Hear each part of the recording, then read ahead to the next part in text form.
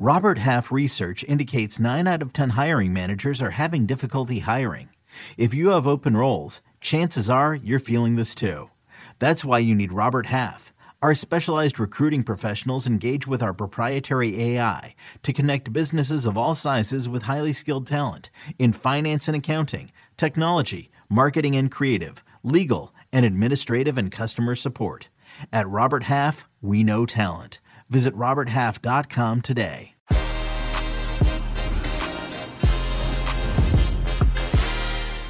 Hey everybody, welcome to Que Golazo. We have Roger Gonzalez to break down CONMEBOL World Cup South American qualifiers, and Jonathan Johnson, JJ, returns to talk about the Nations League and the teams that finally made it to the European Championships. Stay right here because here we go. And Roger is one of the only people at CBS that I can just deeply, passionately just go on and on about CONMEBOL South American World Cup qualifiers. It's not an insult to anybody, all right? It's just the facts, okay? So, Roger, since I have you, let's talk about CONMEBOL as we see it. On Tuesday, we have some big games. It's always big games in this continent, with starting off with Venezuela hosting Chile, Ecuador hosting Colombia in the early kickoffs. Then at 6 p.m. Eastern, we have Paraguay hosting Bolivia, a huge one, Uruguay hosting Brazil, and it ends it all with Peru hosting Argentina. Some big games. And just to recap everybody in terms of the standings, Brazil remains perfect right now, 3 out of 3 with 9 points. Argentina got that draw against Paraguay. Paraguay continued their amazing run in Buenos Aires, where they haven't lost since 1973. So they have 7 points. Ecuador in third place, with Uruguay in fourth. And then it goes down to Paraguay, Chile, Colombia, Peru, and Venezuela and Bolivia continue without any points. From these games, let's begin. Let's go through each one real fast, I guess. Let's begin with Ecuador, Colombia. Roger, super talented teams, both of them, but both also kind of vulnerable defensively. And again, I think the weather, the location, Quito will be a factor here. How do you see this one? Yeah, I think it should be a lot of fun. I think there's, like you said, two teams that defensively have some issues. We could see quite a high-scoring game, which obviously Colombia has been a part of recently. And I think, Ecuador is a team that, sitting in third place, no one really thought, it's early still, but they would be in this position. Obviously had that really good win over Uruguay. And their coach, Gustavo Alfaro, is someone who I've known for a long time. And speaking with him recently, he's been really excited by what he's seen. He's been surprised kind of at, how well this team has come together so quickly. He came in late to the process, right before kind of qualifying started. Not, he hasn't had a whole lot of time to build this team. And, I think, for him having his first experience, when it comes to a national team, he's someone who's always been able to do more with less. We saw that with Arsenal de Sarandí winning, the Argentina first division in the past. He won a Copa Sudamericana there, beating America of Mexico. And so he's someone who knows how to grind out those results. And I think, when it comes to it, come the 2022 World Cup, I think they will be close. I think they'll certainly stay in contention to qualify. And, we've seen their national team, their youth national teams, and the talent that they have. And I think it's a nation that's on the rise. And, Colombia won't be easy, but we've seen some inconsistencies from Colombia. So I wouldn't be surprised if Ecuador wins it. Yeah, it should be a good game. Let's not forget that this is exactly how Ecuador started in the Russia qualifiers as well. So well. And then suddenly after the break, they flopped. But hopefully, for the sake of that country, because they're so talented, that won't happen this time around. Well, Venezuela, Chile, very quickly. I mean, Venezuela need that win. Chile is just tricky, just, with Reinaldo Rueda bringing in all the old school people. They got that big win against Peru, Arturo Vidal, once again, with 2 goals there. One of them a ridiculous finish, unstoppable. But they travel to Venezuela. Venezuela need this win. How do you see it? Very quickly, Roger.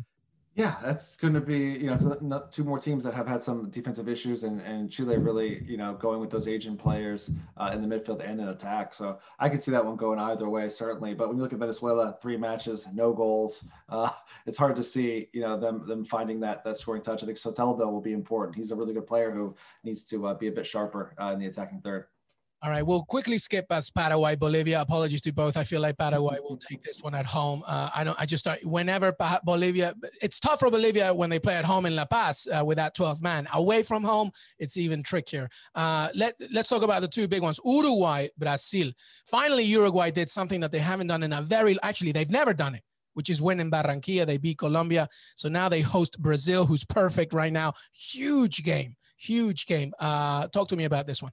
Yeah, it's certainly the game of the week, I think, when it comes to any national team matchup. So should really, be a lot of fun. You've seen Uruguay, playing with Suarez and Cavani. Feels like, 2014 all over again. But they're still the guys up top.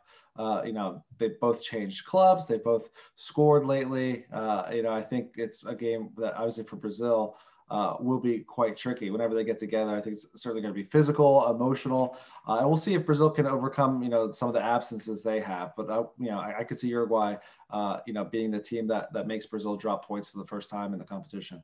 Yeah, this one could be a sneaky draw. I think. But ending it all with Peru, my Peru against Argentina. Just for listeners' sake, due to the huge political unrest right now in Peru. At this moment, the game's still happening, but, keep your eye on it. Just there's so much going on in my beautiful country right now that we don't know yet if for certain if this game's going to go on. But as we speak, it should be happening. But regardless, football aside, it's a big one. Peru losing against Chile, defensively looking a little bit weak. They can always score goals, but, escaping with a point against Paraguay, then losing to Brazil, then Chile. To me, this is really a must win. But Argentina, second in the table, Roger, but they haven't been great. It's not like they've been imposing. How do you see this one? Yeah, that's exactly right. I mean, I think if I were you, I would feel pretty confident in Peru doing something in this one. And, I think part of that is because, you think of Argentina, you think of all the players they've had in the past, and they currently have Messi. But this is a team, with 7 points that haven't been convincing at all in any of the games. I think they've been quite mediocre and quite fortunate to have won 2 of them. So, it's really a team that when you watch them play, Scaloni doesn't have really a whole lot of experience. I think that shows with some of his selections. Looking at the team and how they play in attack, it's just so often drop Messi back, give the ball to him, and hope he can do something. And it's just so predictable at this point that I expect them to continue to struggle when it comes to just their play and attack. And, they've been able to grind out results, but this is far and away from an Argentina team that is a top contender. And I think someone who we'll see in this match that could make a difference is Lo Celso of Tottenham. He's someone who came in off the bench against Paraguay, got an assist on a corner kick, set up a goal for Messi that was called back through VAR, but someone who looked really lively and looked really comfortable. I think he'll play in this match, and I think he can make a difference, but I don't go into this match expecting Argentina to win it. Yeah, absolutely. It's going to be very, very difficult, but we will see as the CONMEBOL roller coaster continues and ends on Tuesday, definitely for 2020. See, this is why I love having Roger on, because we can talk about the U.S., we can talk about any other league, and also include South America. Roger, always good to have you, my friend. Thank you so much for joining us. Thanks, man. You can now relive the best moments of the UEFA Champions League 24/7. The UEFA Champions League channel is a new 24-hour streaming channel serving non-stop goals, highlights, and full match replays from the world's most prestigious club competition. Reminisce on your favorite moments, legendary players, and brilliant goals with the UEFA Champions League channel streaming around the clock on Pluto TV and the CBS Sports app. You can now relive the best moments of the UEFA Champions League 24/7. The UEFA Champions League channel is a new 24-hour streaming channel serving non-stop goals, highlights, and full match replays from the world's most prestigious club competition. Reminisce on your favorite moments, legendary players, and brilliant goals with the UEFA Champions League channel, streaming around the clock on Pluto TV and the CBS Sports app. Hey, everybody. Welcome back to Que Golazo Pod. We have our friend Jonathan Johnson, JJ, joining us again from Paris. How are you, bud? Hey, very well, thanks. And you? Great to be back on finally. I know. It's great. Well, it's here. It's almost finished, at least for 2020. Nations League. Despite of what you think of the tournament, some really good fixtures, some good talented teams. Let's break it down. Let's talk about the biggest talking points, JJ, beginning, I guess, with England against Belgium. Despite a pretty good performance, I thought, especially from our boy Jack Grealish, Belgium wins 2-0, meaning that England, their chances of, winning their group is over. How did you see it? Yeah, obviously slightly disappointing for England considering that they got to the latter stages in the last edition, finished third. They won't get the chance to better that this time. But I think there's mixed feelings about the results. Yeah, if England had played better in that first half, perhaps they could have come away with the draw and kept things alive for the final round of matches. But I think that it's encouraging at least to see Gareth Southgate experimenting, giving chances to new blood like Jack Grealish, because Grealish is the guy that everyone's talking about right now after his performance. It was a very impressive showing from him on a night when there weren't too many impressive performances on the England side. I'd say that logic was followed with the result. Yuri Tielemans, Dries Mertens grabbing the goals. Obviously, things could have been a bit different if Harry Kane had managed to score and Lukaku hadn't managed to clear it off the line. But I think it was, for me, I think what Southgate was doing with experimentation, trying out new combinations, is for me what the Nations League should be for the bigger nations. It's just a shame that we haven't seen that all the way through from the start of the group stage, because there's a lot of countries, I've spoken about it before from a French point of view, who could benefit from such rotation and experimentation. Yeah, absolutely. I totally agree. And, as we look as League A, I guess the top teams of each group make it through. So, aside from France, let's get into France, because France is really the only one. We'll get into it in the others in a second. But France leading Group 3 ahead of Portugal, Croatia, and Sweden with 13 points. How did you see France, the past game, obviously, and the one coming up? Well, I saw an improved France against Portugal. Let's not forget that awful result in the friendly against Finland a couple of days before, losing 2-0 at home with basically what you could call the C-string side. Really, it was not even a reserve team, with the exception of a few stars like Paul Pogba, who is looking a shadow of himself at club level at the moment. So I think it was a much improved display from the French. They were more disciplined. Deschamps will be pleased with that. I don't think there's too much importance attached to finishing top of the group for France, but to perform well against Portugal, home and away, they'll feel happy with that, particularly the fact that they managed to get that win away from home. N'Golo Kanté, so often the undersung hero for this French national team, coming up big, providing the goal. But there were some very impressive performances elsewhere. Martial was unlucky, he came up against an inspired Rui Patricio, but Griezmann dug deep and was very unselfish in his play, and I thought Presnel Kimpembe did an excellent job in central defence, and had he not been able to challenge Cristiano Ronaldo in the air, perhaps Portugal would have gotten at least a draw, and France wouldn't have been topping the group and going through. But I think it was from a French point of view, it's a result that they needed, even if they're not taking the Nations League too seriously after that humbling at home to Finland, which really was a dreadful performance. But my attention is more on some of the other groups at the moment, because everything's quite finely poised. You look at the group with Italy, the Netherlands and Poland in it, and now that Frank de Boer's finally off the mark for the Dutch with a win as coach, I'm looking forward to seeing how that one pans out. Yeah, Italy has 9 points, Netherlands 8, Poland 7. So the race for the top of that group is definitely up for grabs. And also, as you mentioned, in the England group as well, Belgium, looks good. They'll be playing Denmark, though. So the winner of that one will top that group. Then when you look into Group 4, that's a really tasty one. You got Germany, Spain, Ukraine. Germany with 9 points, Spain with 8, Ukraine with 6. And then Austria and Norway. But I believe maybe Austria has it just because of head-to-head. We'll see about that. And then Scotland, Czech Republic in Group 2. Any other talking points just from this Nations League, as we look ahead, I guess, to the final day of 2020? Yeah, I guess the sort of the other big takeaway was that Dutch victory under Frank de Boer. It had been such a slow start for them. I watched the friendly in Amsterdam against Spain last week.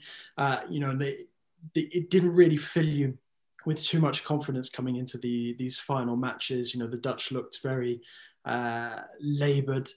Okay, they got some chances, but it wasn't as vibrant a match as I expected it to be. And I mean, okay, there's been a lot said about friendlies being played at this moment in time for obvious reasons with the COVID crisis, and some of the mess that's followed. I mean, we've seen the Republic of Ireland team getting themselves into all sorts of situations with that at the moment. But I think the Dutch really needed that result. It was a positive performance. There were a number of big showings as well. You had Wijnaldum chipping in with a couple of goals. Memphis got himself on the score sheet as well. Denzel Dumfries chipping in with a few assists. And I think that the Dutch really needed that because De Boer had made going into that match against Bosnia the worst start to a national coaching tenure in the Dutch Football Federation's history. So he really needed to get that monkey off his back, and we'll see if they can now manage to pull off a result in the final round of matches and manage to top the group. But like I said, it's a very open group. We saw Italy winning 2-0 against Poland, and that's really set this one up nicely. It wasn't the most impressive of showings from the Italians. Managed to get through with a penalty and a late goal, but I don't think there's too many of the really big European nations who are taking this that seriously at the moment. Like I said, it should be a good opportunity for a lot of these teams to experiment, similar to the way that we've seen Spain approach things, but also in their group, you've got Germany, who now that they've managed to work out how to win these games in the Nations League, look like they're coming on strong. So at least it's something to look forward to from this last round of matches, that some of these teams still have something to play for instead of it just being a dead rubber. Yeah, absolutely. And as always is the case, sometimes it's better to just wait when the, knockout, or at least the playoff situation, when those top teams from League A make it to the final part. And as you mentioned, the Netherlands has to play Poland. And if they win and Italy loses, then, we're looking at an interesting result. Finally, JJ, there was other stuff because, the international break is just kind of insane. It's like everywhere. But the final playoff winners finally complete. All the members, all the teams that will be part of the Euros in the Euros 2020, obviously being played in 2021 due to coronavirus. But we have 4 teams: Hungary, North Macedonia, Slovakia, and Scotland. Any thoughts from that?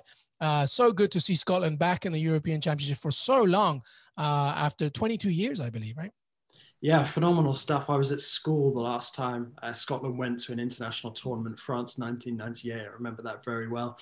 Coming home from school just in time to see, I can't remember who it was, but it was an own goal against Brazil in the opening match of that World Cup.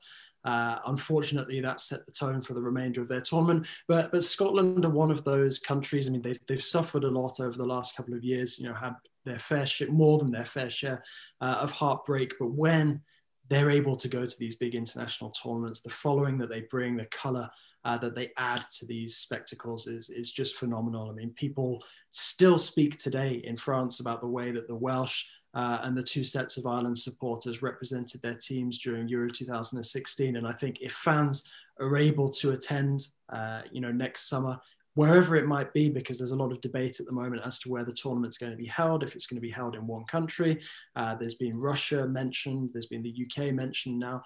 We'll see what happens, but wherever this tournament takes place, if fans are allowed to travel, that the Scottish will travel in their droves. And, it was so dramatic the way that things finished with the penalty shootout, having to check VAR to see if the penalty would need to be retaken or not, and just fantastic scenes afterwards, listening to that absolute banger of a tune from Baccarat.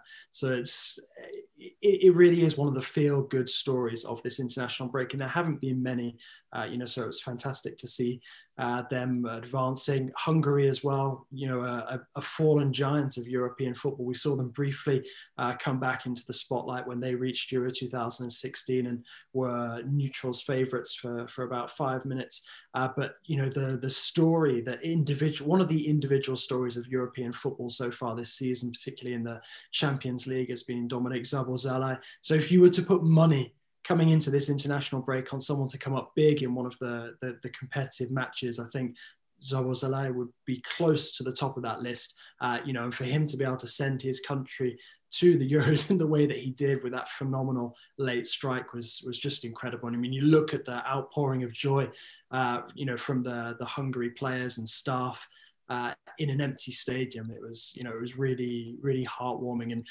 quite cool for me as well to see with.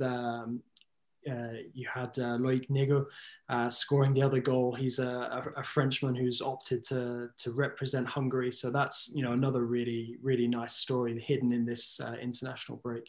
Yeah, absolutely. Yeah. Hungary returning, to or at least waking up is great. And I've just been a fan of Dominic's. I was like, for so long, he's going to be a great talent to watch in the tournament in Scotland. And just to echo what JJ said, that 2-1 win for Brazil, that was Tom Boyd in the 73rd minute, the own goal in 98. But the most important part that you mentioned was Yes Sir, I Can Boogie by Baccarat, which, by the way, has re-entered the music charts at number 3, apparently, in the UK. To be honest, it's a travesty that it ever fell out because it's such a great tune. Absolute tune. And if you don't know what we're talking about, please, I beg you to just, go into Scotland's locker room, dressing room after that game and just how they sang it. Absolutely amazing. Jonathan Johnson, so good to have you. And he will be back, obviously, even more as domestic competition, the Champions League and Europa returns. JJ, thanks so much once again, my friend. Looking forward to it. Thanks for having me on. And man like Jack.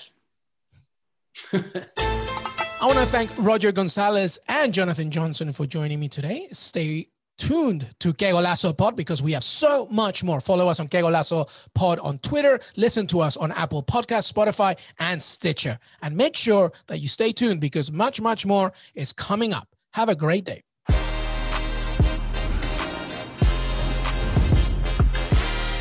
CBS Wednesday. We have so many cool, diverse people from different backgrounds, different beliefs, different upbringings, and it just keeps growing. I'm a citizen of the United States. I'm a hustler. I'm a big Taylor Swift fan. I'm the queen of the tribe. I am playing whatever role I gotta play. I'm gonna play this game full speed. I ain't going down like no punk. A new Survivor Wednesday on CBS and streaming on Paramount Plus.